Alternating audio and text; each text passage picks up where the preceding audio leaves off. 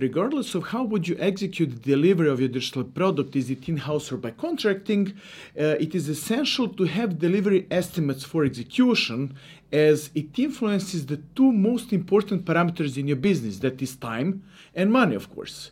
Additionally, it may be good having estimates for the cloud hosting expenses for dev, UAT, and production environments, and potentially expense for a required support for your product if your product requires such an effort.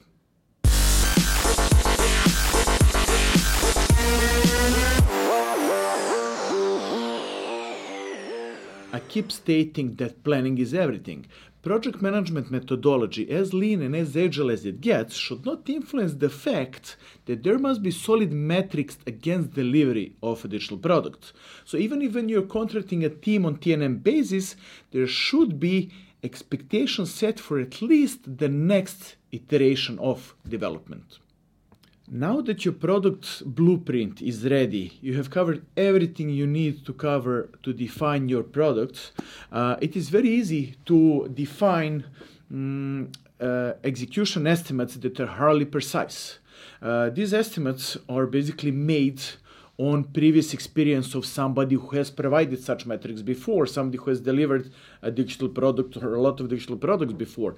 So if you're not that person, you must have a colleague or a friend or somebody who can grasp the complexity of the product and prepare the estimates. Why do you need these estimates? Because if you're going to contract somebody or even do it in-house, as I said, you must know the time and money you will need to invest into delivery of this product. So with everything we've done so far, we have basically made the risk to deliver obsolete. There's one very small percentage of cases we haven't covered. It's an edge case, and it's the case when it comes to delivery of highly innovative tech products, something that hasn't been built before or not publicly known that has been built before. So there are no measurable metrics against which we can estimate the required effort. Now, there are ways around it, but it's not a topic, and I would be going just too out of the way. But if you're interested, let me know. We can talk about it in private. Estimates are expressed as the effort required to deliver the entire digital product. Now, in order to deliver the entire digital products and to make the sense of the estimates, we must create different areas of deliverables that make sense and then create smaller chunks of functionality that fit into all of these areas. A basic agile approach to delivering a digital product. So we're doing a lot of pre-planning by preparing the estimates for delivery. So what exactly is the effort? Effort is simply a number of days required for a resource to deliver certain chunk of functionality. It could be a day or a fraction of a day, so it doesn't have to be the whole number. And the resource is developer, QA, engineer, designer, whatever. Okay. What are these main areas that we're going to focus on?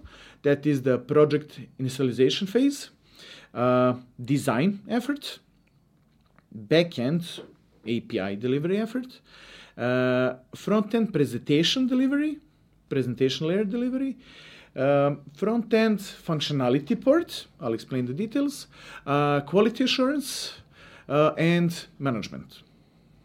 So let's just touch base what are all these areas. In the first phase, project initialization phase, that is the effort required for whoever is delivering the product to analyze the requirements and get a grasp of everything needed.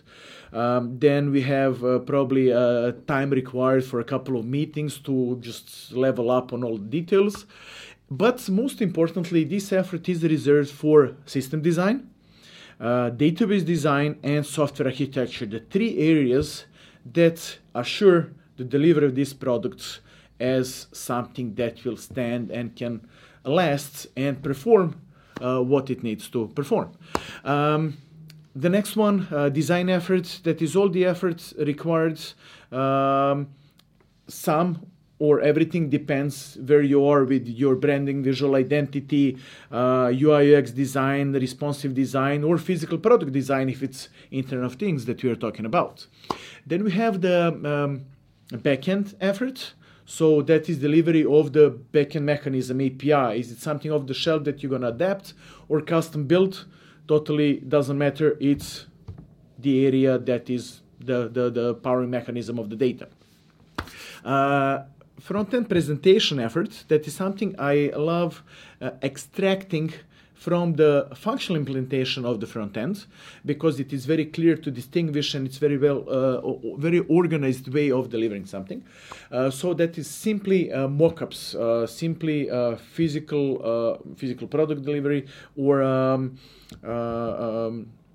interface that is just dummy, doesn't perform, just link through, but it does have functionality.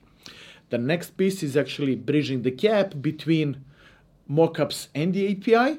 So that is functional coding.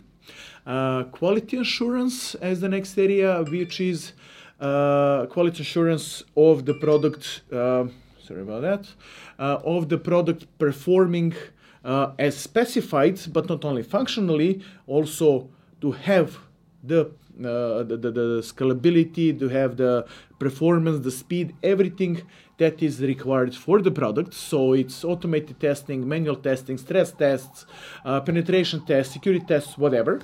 But also